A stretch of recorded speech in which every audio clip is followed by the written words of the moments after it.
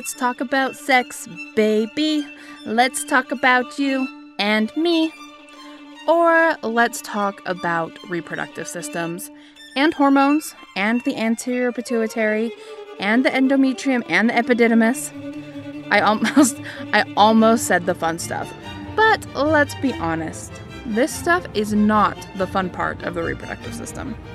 But this stuff is important to know and to understand. Welcome to the Selfie Life. Thank you so much for listening. If you have questions or comments or corrections, any of the above, please let me know. The best way to reach me is either on the website, selfielife.com, or on my Insta, which is This Selfie Life. On the website, I have the script notes from all of the episodes, so if you want to print those out and use them to aid in your studying, the transcripts are available under the episodes on the website.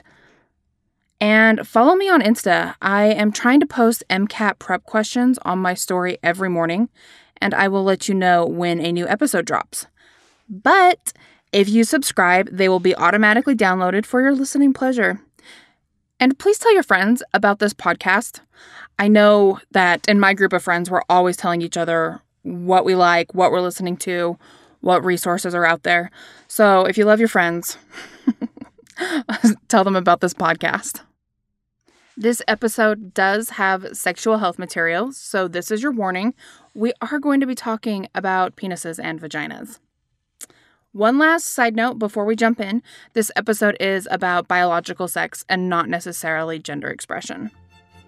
Anyway, let's get down to business, that is, and the reproductive system.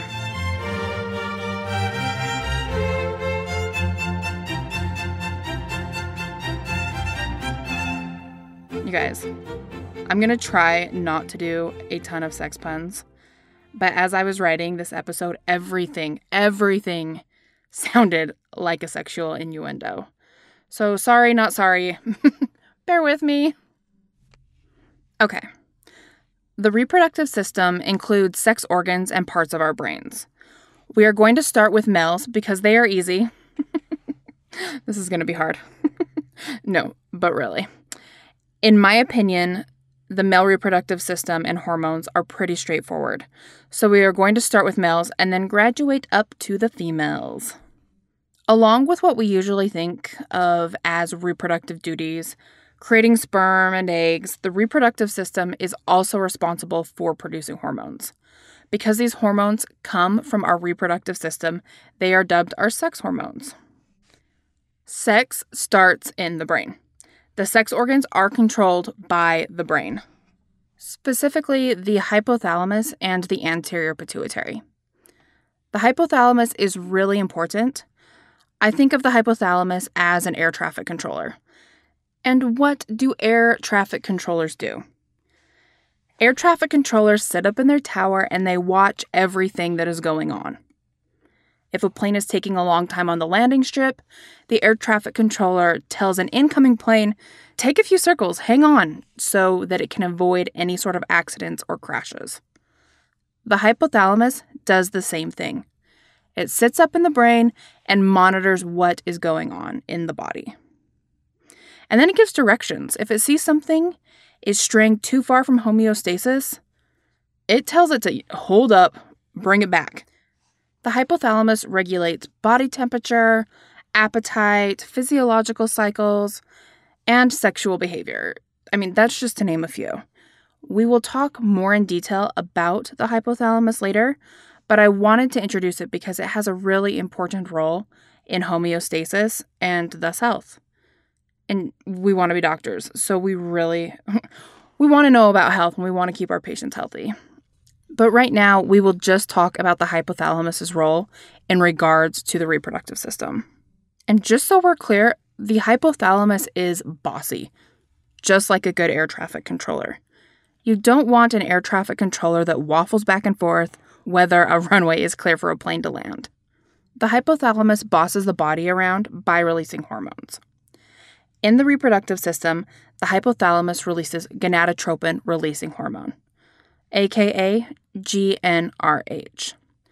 The GnRH goes to the anterior pituitary through some blood vessels, and these guys are neighbors, so it really doesn't have a very long way to travel. You know when you were a kid and your mom sent you next door for something? Like you had to go borrow an egg or take the neighbor a plate of cookies?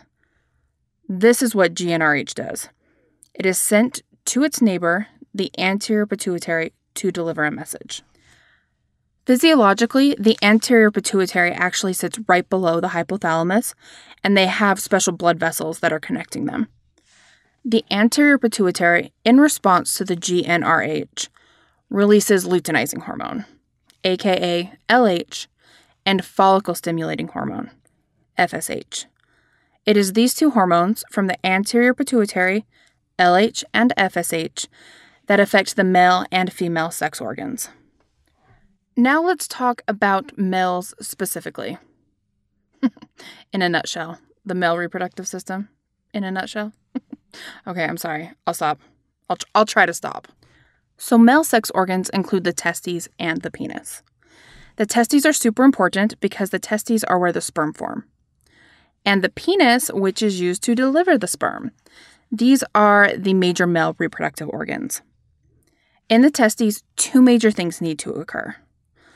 Sperm needs to be made, and the testosterone needs to be secreted. Let's take a closer look at the testes and spermatogenesis. This will be a bit of a review. If you haven't listened to the cell cycle mitosis and meiosis episode, you might want to check out that episode first. It goes deeper into meiosis and the formation of haploid cells, which in males are sperm. Did you guys know that the technical plural name for sperm is spermatozoon? So spermatozoa is singular and spermatozoon is the plural.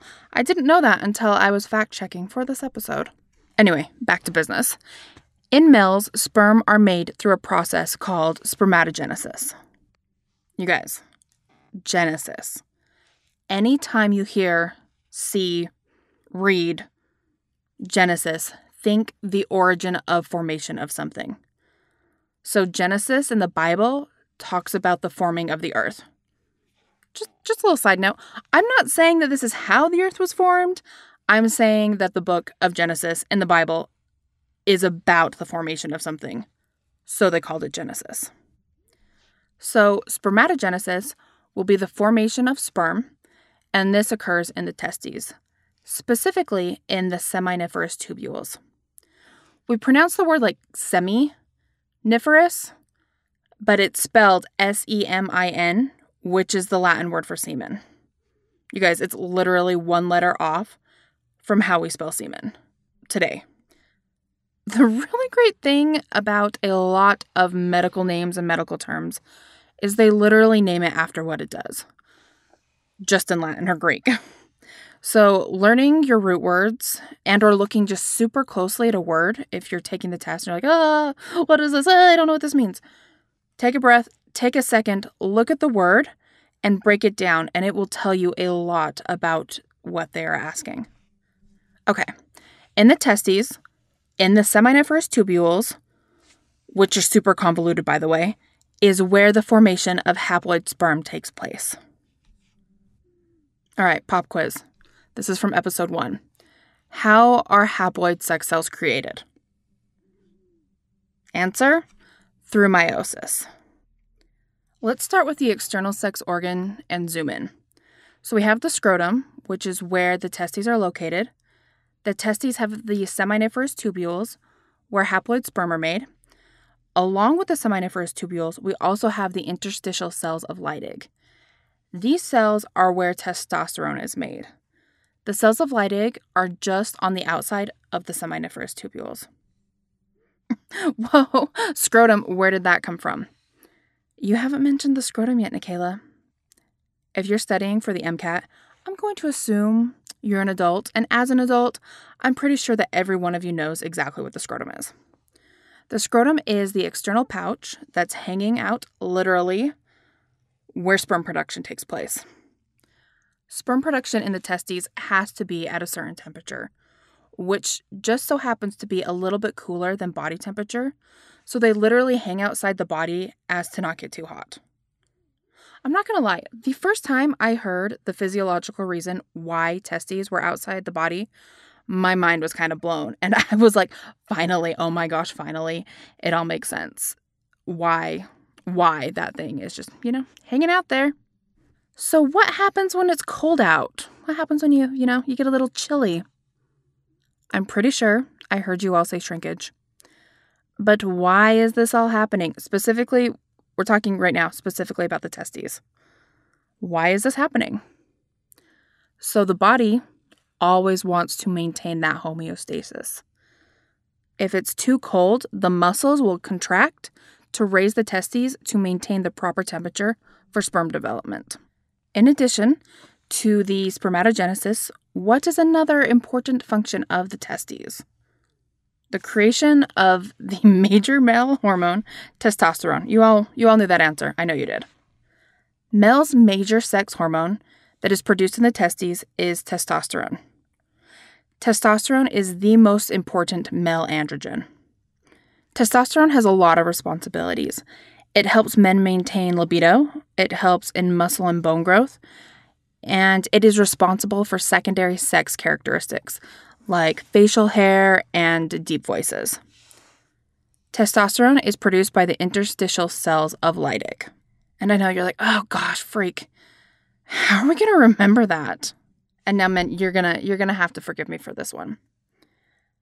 So how I remember it is men lie and dig themselves into holes with these lies. I know, you guys, I know not all men lie and dig themselves into holes, but come on. That was pretty low-hanging fruit. Oh gosh. You guys, when I wrote that was not supposed to be a sexual reference at all, especially to the scrotum, because we're talking about this right now. But everything can have a dirty meaning if you try hard enough. Okay, let's take it from the top. And by the top, I mean the brain. The LH from the anterior pituitary travels through the blood to the testes and enters the interstitial space and hooks up with the Leydig cells. And the Leydig cells, they secrete some testosterone.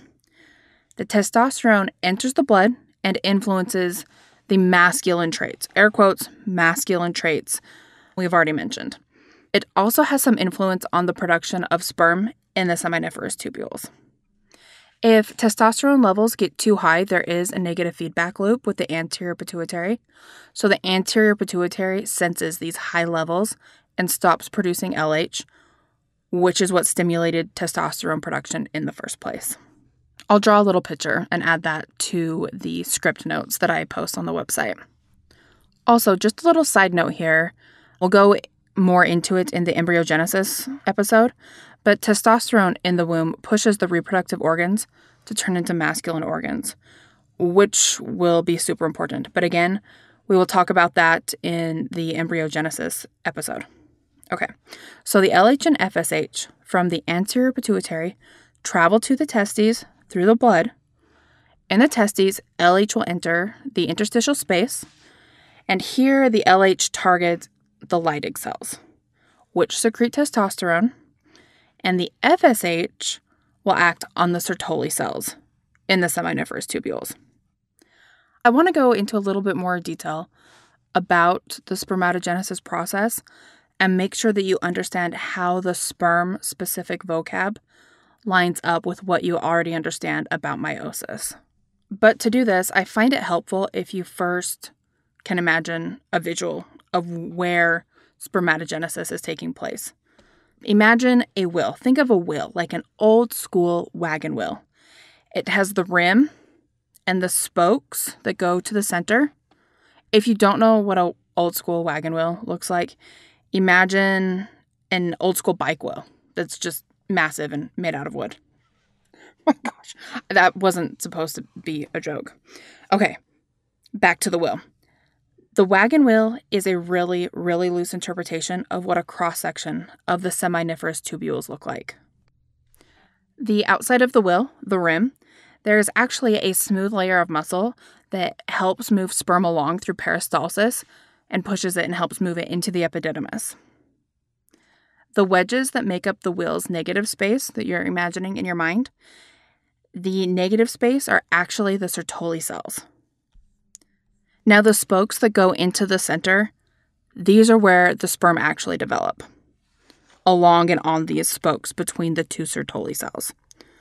So the sperm starts its development at the rim and moves down the spoke, getting taken care of by the Sertoli cells as they move towards the center of the wheel. The center of the wheel is the lumen, which will carry them onto their next stop in their journey. Just a reminder that peristalsis is a type of coordinated contraction. It's a wave-like movement that pushes the contents forward. Remember how I mentioned that the FSH acts on the Sertoli cells? The FSH stimulates androgen-binding protein, ABP, released from the Sertoli cells. And ABP is what promotes the synthesis of spermatozoa. But in order for the Sertoli cells to make the androgen-binding protein, the Sertoli cells must have FSH and testosterone present. So think of what are those boxes called, like at the bank? Crap. You know what I'm talking about? The lock boxes? Are they lock boxes? Security deposit boxes. I had to stop and think about it for a second. Security deposit boxes, at least in the movies, they need the 2 keys to unlock, to get all the money or the clue out to solve the murder or whatever. The deposit boxes, they need the 2 keys. So the 2 keys in this scenario are FSH and testosterone. So the Sertoli cell is the box, the FSH and testosterone are the keys, and the ABP is the treasure inside of the box, which in this case, let's have it be a full ride medical school scholarship. Yeah, that's the real prize. Sertoli cells also produce inhibin, which, as the name hints at, inhibits something. So inhibin will travel up to the brain and tell it to stop releasing so much FSH, which will decrease sperm development. It's another type of feedback loop, and in females, inhibin has a really important role, and we'll talk about it more. I think by now, you guys probably realize I have terrible ways to remember things, but here's another one, and don't judge me too much. How are we going to remember Sertoli cells? Sertoli. That just sounds Italian, doesn't it? It's because it is. Enrico Sertoli discovered the cells in the 1800s while he was studying medicine. And the line that came to mind was, "At least buy me dinner first." Possibly Italian. Because his name is Italian, and we're talking about reproductive organs? Come on, you guys. You can remember it that way, right? Sertoli cells, sperm development. Got it? You got it. In spermatogenesis, the diploid 2N cells are called spermatogonia. So these are the starting stem cells in sperm formation. The spermatogonia cells are the cells that will produce the haploid sperm. The spermatogonia cells also need to make sure that there will always be spermatogonia cells to make more sperm. I mean, men make several million sperm every single day for most of their lives. So having spermatogonia cells is really important. They're kind of necessary. So what these cells do is they undergo mitosis. One of the daughter cells will become another spermatogonium cell, and the other will move down the meiosis pathway. So it's always making one to replace itself. But let's stop and think about this. If the seminiferous tubules are roughly shaped like a wheel, and the process of maturation starts at the rim, and as it matures, it works its way to the center of the wheel, where will the spermatogonium cells be located? That's right, they are located near the rim. Spermatogonium are just hanging out in interphase, and they start going through the stages of interphase. You guys remember these, right? G1, S, G2, meiosis. So the S phase is where they replicate their genetic material. So the spermatogonia will go from spermatogonia to primary spermatocytes once they've replicated their genetic material. Then G2, and finally meiosis. Just a quick note. At first I was like, why would they change the name of a cell just after replicating its DNA? Like, it hasn't done any sort of division. This is stupid. This is cheating. Why name it something else? And it's because the primary spermatocytes go through a physical barrier. There's actually a tight junction. So once its DNA is replicated, it now has a ticket and can pass through the security gate, essentially, just like at the airport. Understanding the anatomy here helped me to visualize and understand the difference in the names, so I thought it might help you as well. The primary spermatocytes then undergo meiosis 1 and become secondary spermatocytes. So now they are haploid, N. So we just finished meiosis 1, and we now have secondary spermatocytes. And I thought this would be a perfect opportunity to throw in a couple of meiosis quiz questions. So question 1, where does crossing over occur? Answer, prophase 1 of meiosis 1. Follow-up question, what is pulled to opposite poles during anaphase 1? Homologous pairs. If you couldn't answer these 2 questions within a second or 2, go give meiosis a quick review. The secondary spermatocytes then undergo meiosis 2 and become spermatids. Remember, these are haploid. The little spermatids undergo some further maturing and are then called spermatozoa. I remember that spermatids come before spermatozoa in the naming convention because you know how in Spanish they add diminutives to words like ito and ita? So at some point I added it to spermatid. So it's spermatito. Get it? So they are diminutive, like they are small. Seriously, say it out loud. Spermatito. If anyone gives you a weird look, just tell them you're learning Spanish and they will automatically think you are super cool. Spermatito. You guys, I'm sorry. I'm not really though. So the diminutive word or the diminutive form would come before the more mature form of spermatozoa or spermatozoon. Another question for you guys, another quiz question. How many chromosomes does a spermatid have? 23. You guys are so smart. Good job. Remember that with meiosis, we can end with 4 cells that have the haploid number of chromosomes. In spermatogenesis, 4 sperm result for each spermatogonium. That was a lot. You guys did a really good job. Let's go through it one more time, really quick. Here we go. Spermatogenesis. So spermatogonia are the stem cells. They live in the seminiferous tubules in the testes. Once the genetic info has been replicated in the S phase of interphase, it develops into a primary spermatocyte. Once it completes meiosis 1, it is now a secondary spermatocyte. The secondary spermatocyte undergoes meiosis 2, and then it develops into a spermatid, and then matures into a spermatozoa. Spermatogonia, to me, kind of sounds like Patagonia, which, yes, is a clothing brand that one of my brothers is super into, but it is also a region at the bottom of South America, and for some reason my brain accepts this as a way to remember that the starting cells of spermatogenesis sounds super familiar to a region at the bottom of South America. So it's like the bottom and the top makes a sandwich. So that's how I originally remembered spermatogonia. Primary spermatocytes, you guys, that's easy. It's first in the order. It's primary. Secondary spermatocytes, because it's second. Spermatids, remember we talked about it. Spermatito, which is like the little baby sperm before they mature into spermatozoa or spermatozoon and are all grown up and ready for their journey. Remember, all of this is happening in the testes in the highly coiled seminiferous tubules, where there are also Sertoli cells, good job, that are helping to facilitate the formation of spermatozoa. There is a little flowchart of all of this on the website, and I'll try to post it on Insta too. For me, drawing out this flowchart really helped line up the general steps of meiosis with the specific words of sperm and egg production. If you have a minute, try lining those up without looking at anything. That really helped me to get a firm grasp on the vocab words. Now that we have sperm, let's talk about the path the sperm take through the male reproductive system. When I originally learned this pathway, I was taught the mnemonic 7-up. I'm betting that this mnemonic is actually the same one that a lot of you learned. It's an oldie, but a goodie. So let's review 7-up. Actually, you know what? Did you guys ever play the game Heads Up, 7 Up?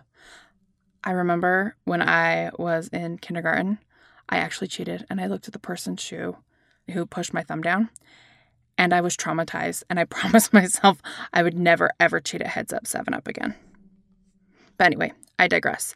7 Up.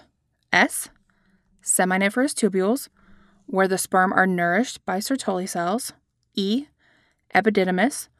This is where the sperm can further develop. They gain mitochondria and develop flagella, and it's also where they are stored.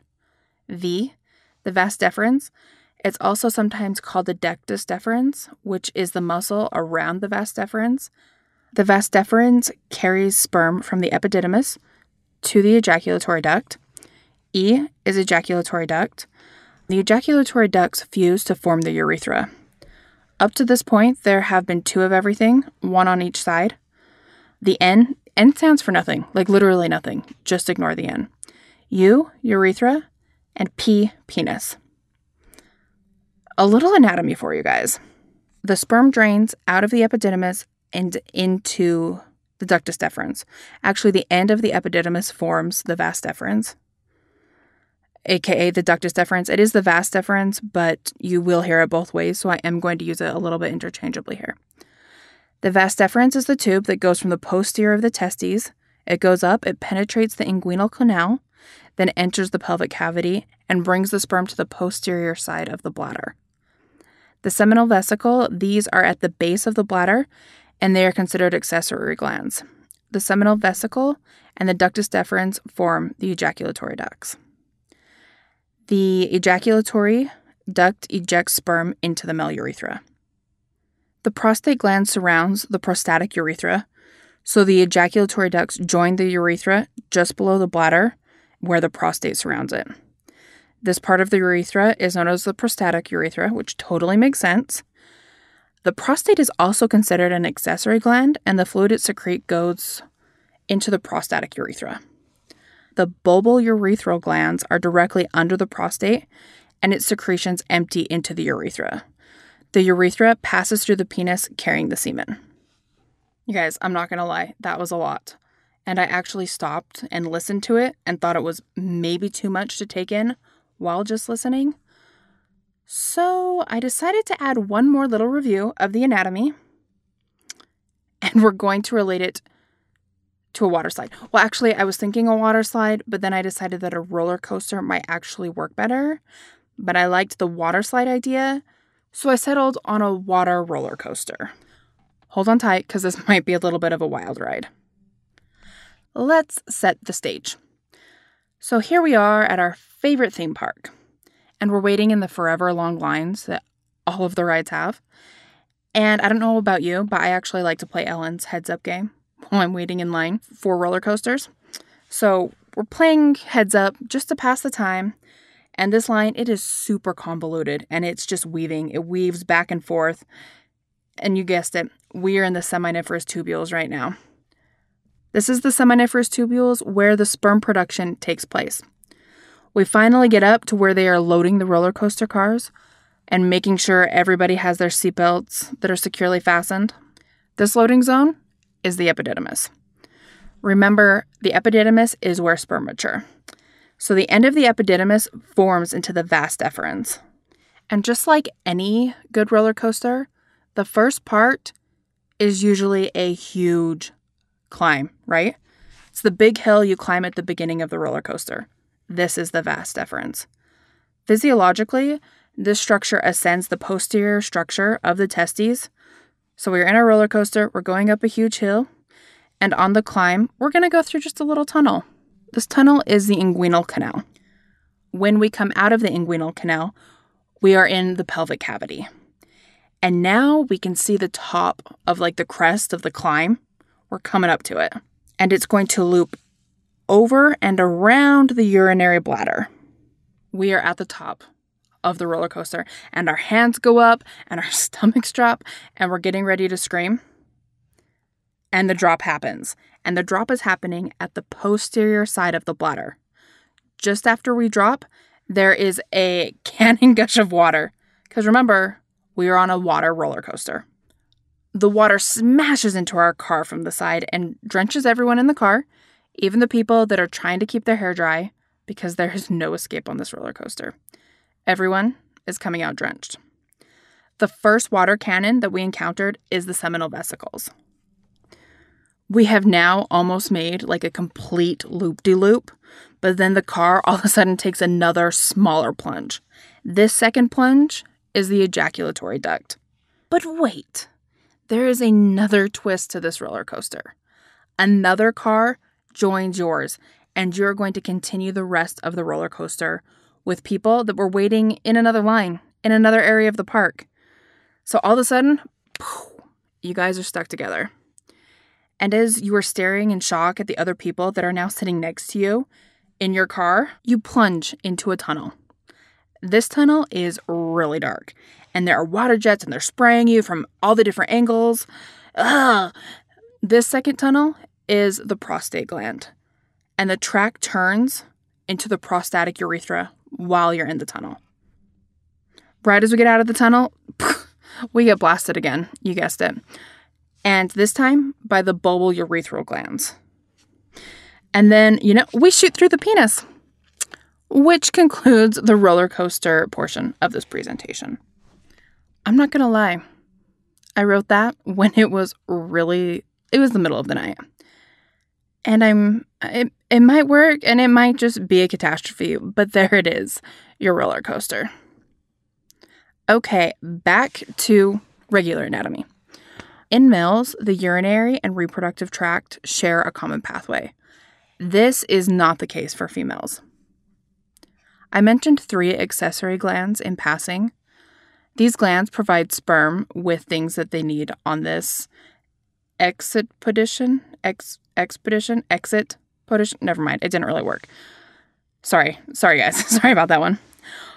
All of the accessory glands are adding fluid to the sperm. That's what the accessory glands do. They add fluid to the sperm. The seminal vesicles contribute fluid to the sperm.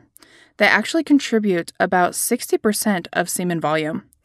The fluid here is alkaline to help protect the sperm from the acidic environment of the urethra as well as the female reproductive tract. The seminal vesicle fluid is also very rich in fructose, and this is for the sperm to use for energy on their journey. Remember that semen is sperm plus fluid. The prostate gland makes prostatic fluid, so it's just adding some more fluid. The last of the accessory glands is the bulbourethral gland, and it's also sometimes called Cowper's gland. This gland adds lubricant that helps lubricate the urethra. Now that we know how and where the sperm are produced, let's talk about the sperm themselves. I think everyone knows what sperm look like. They have really big heads. The heads carry the genetic information, and then they actually have a little hat on top of their head, which is called the acrosome, and it helps in ovum penetration. And it's not like a top hat, it's actually more of like a beanie. And on the opposite side from where they're wearing their hat is the tail, aka the flagellum. The part of the tail closest to the head is called the connecting piece, and this is where the mitochondria are located. And then after that piece, you have a really long tail, which helps them to swim and move about. Because the sperm have a long way to swim, they are going to need a lot of energy, which means they are going to have a lot of mitochondria. Something that I actually find kind of cool is that sperm don't donate mitochondria to the egg, and thus the embryo. This is because the mitochondria are located at the spot where the tail meets the head, and the genetic information is in the head. So very few, if any, mitochondria are from dad, which means a couple of things. If someone has inherited a mitochondrial disease, it's probably coming from mom. Also, theoretically, there is a mitochondrial Eve. Google that in your spare time. It's kind of cool. Oh my gosh, you guys, you made it. Let's do a quick wrap up really quick. Okay. The reproductive system is controlled by the brain, the hypothalamus. The hypothalamus releases gonadotropin-releasing hormone, GnRH. GnRH goes to its neighbor, the anterior pituitary, and the anterior pituitary releases 2 hormones, luteinizing hormone and follicle-stimulating hormone. These two hormones, they go to the testes. LH acts on the interstitial cells of Leydig to secrete testosterone.